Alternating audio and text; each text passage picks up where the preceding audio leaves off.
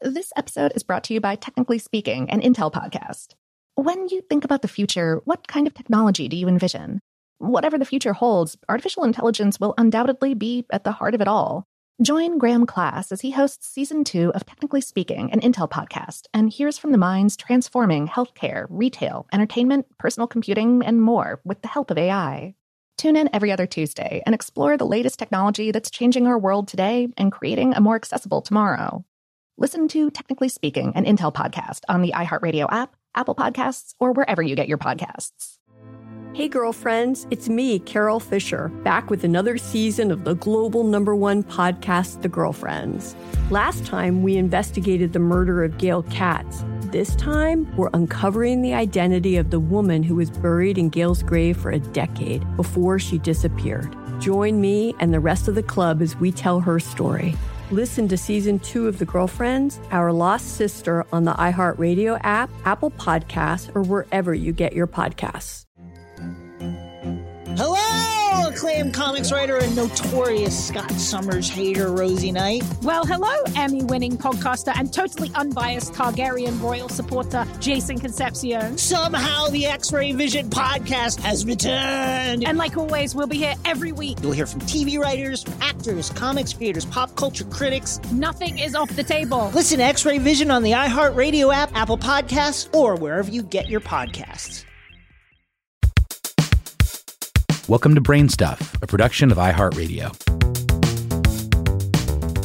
Hey, Brain Stuff, Lauren Vogelbaum here, and I am recording this episode live from the iHeart Podcast studio powered by Bose at the House of Music at the iHeartRadio Music Festival, which is wild. I'm in a little glass box at a music festival recording podcasts. But yes, okay, so you know how every single school bus in the United States is painted the exact same color? This hue is officially known as National School Bus Glossy Yellow. But it wasn't always that way. A century ago, kids were transported to school by all kinds of random vehicles. Because there were no federal standards, it was up to states or individual school districts to hire buses or trucks or horse-drawn wagons to ferry kids to and from school. I couldn't figure out if anyone actually used ferries. I did look. But in the 1930s, a man by the name of Frank Sear didn't like the system. He was a professor at Columbia University's Teachers College and an advocate for rural education.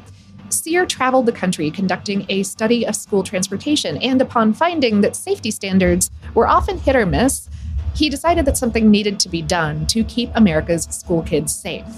So, in 1939, Sear organized a conference in New York City dedicated to improving and standardizing the American school bus.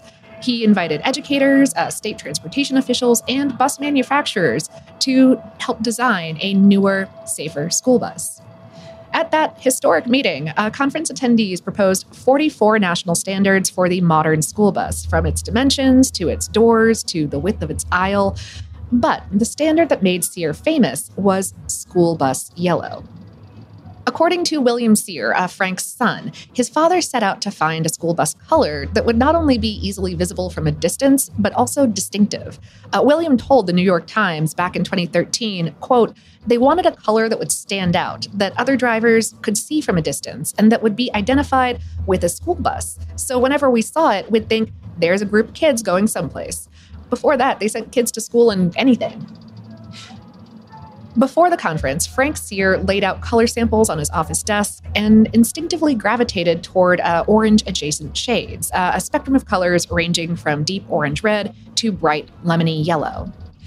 At that 1939 meeting, Sear hung up 50 paint swatches on the walls of the conference room and selected a special committee to pick a winner. They chose the iconic orange-yellow hue that was originally known as National School Bus Chrome, so called because it was this lead-based paint made with chromium. However, because lead-based paint is toxic and chromium can damage DNA in the lungs if it's inhaled, the formulation for School Bus Yellow was changed in the intervening decades, and yay for that. At the close of the conference, Sear published a 42-page booklet proposing the nation's first school bus standards, and the cover of the booklet was, of course, School Bus Yellow. Sear wasn't a scientist or a safety expert, but he instinctively made the connection between bright colors, visibility, and vehicle safety. For the article this episode is based on, How Stuff Works spoke with Dr. Stephen Solomon, a retired optometrist and founder of Visibility in Motion, which does consulting for emergency services providers. He said, based upon the standards of 1939, yellow was a very intelligent choice. The colors that are most easily seen by the human eye are the yellows, the yellow-green to greenish yellow. That's at the peak of the visibility spectrum. There's no color that attracts more attention or is more conspicuous than the yellows. The human eye is literally less sensitive to colors on the ends of the visible light spectrum. That is, blues and violets on one end and oranges and reds on the other. Our color vision is determined by photoreceptor cells in the retina called cones. There are 3 types of cones, each tuned to detect different wavelengths of light, red, green, or blue. Yellow light stimulates both the red and green cones simultaneously, which is why the eye is most sensitive to colors in the yellow range. Adding to this, about 8% of men and 0.5% of women are red-green color deficient, meaning they have difficulty differentiating between reds and greens, often observing both as sort of bland-looking. The seer probably didn't even consider this, in which case it's a stroke of luck that research has shown that under all testing conditions, golden yellow is the most easily visible color for both people with color deficiency and for people without it. Frank Sear died in 1995, but he lived to see his yellow school buses become the national standard and an American icon.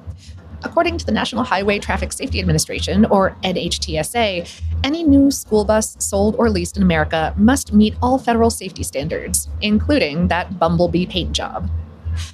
While yellow paint certainly makes school buses more visible and recognizable, there's a lot more that goes into making them safe. The NHTSA rightly calls school buses the most regulated vehicles on the road because modern school buses are equipped with safety features like high crush standards, rollover protections, flashing red lights, and those stop sign arms. That's because school buses carry precious cargo. More than 26 million American kids ride to school each day in some 480,000 school buses. And thankfully, less than 1% of all traffic fatalities involve children on a school bus. If they're so safe, though, why don't all school buses have seatbelts? We have a whole other episode on that, but basically, school buses are big and heavy, so they don't stop as suddenly in an accident. And thanks to a design concept called compartmentalization, children are protected from injury during a crash by closely spaced seats with energy-absorbing seat backs. Buses that weigh less than 10,000 pounds, or about 4,500 kilos, are required to have seatbelts, by the way. But, okay, another side question. If yellow is the most visible color, why are fire trucks still red?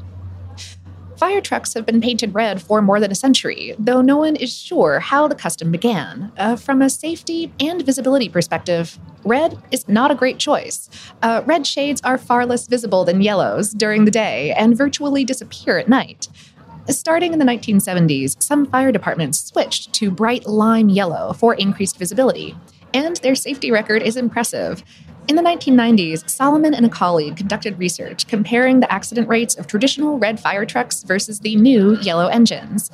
When one fire department in Dallas, Texas, used both red and lime yellow fleets, the red trucks were involved in accidents at 3 times the rate of yellow vehicles. Still, lots of fire departments are hesitant to make the change. In 2009, the U.S. Fire Administration, a division of FEMA, released a report confirming that bright yellow and fluorescent colors were more visible than red, but the agency didn't recommend a wholesale switch to yellow trucks. Their report basically said that people identify fire apparatus with the color red, and it's important to have people able to quickly identify emergency vehicles in emergency situations.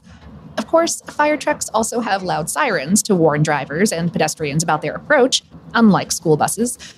Although, in some circumstances and levels of rowdiness, the last day of school, maybe, a warning siren could be appropriate on school buses as well. Today's episode was recorded live at the iHeart Podcast Studio, powered by Bose at the House of Music at iHeartRadio Music Festival. It's based on the article, Why Are School Buses Yellow? On HowStuffWorks.com, written by Dave Ruse. Brainstuff is a production of iHeartRadio in partnership with HowStuffWorks.com and is produced by Tyler Klang. For more podcasts from iHeartRadio, visit the iHeartRadio app, Apple Podcasts, or wherever you listen to your favorite shows.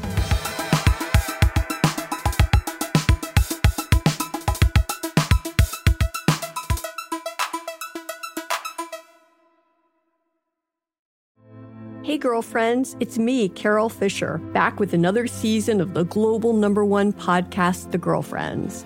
Last time, we investigated the murder of Gail Katz. This time, we're uncovering the identity of the woman who was buried in Gail's grave for a decade before she disappeared. Join me and the rest of the club as we tell her story. Listen to Season 2 of The Girlfriends, Our Lost Sister on the iHeartRadio app, Apple Podcasts, or wherever you get your podcasts. Hello, acclaimed comics writer and notorious Scott Summers hater, Rosie Knight. Well, hello, Emmy-winning podcaster and totally unbiased Targaryen royal supporter, Jason Concepcion. Somehow the X-Ray Vision podcast has returned. And like always, we'll be here every week. You'll hear from TV writers, actors, comics creators, pop culture critics. Nothing is off the table. Listen to X-Ray Vision on the iHeartRadio app, Apple Podcasts, or wherever you get your podcasts.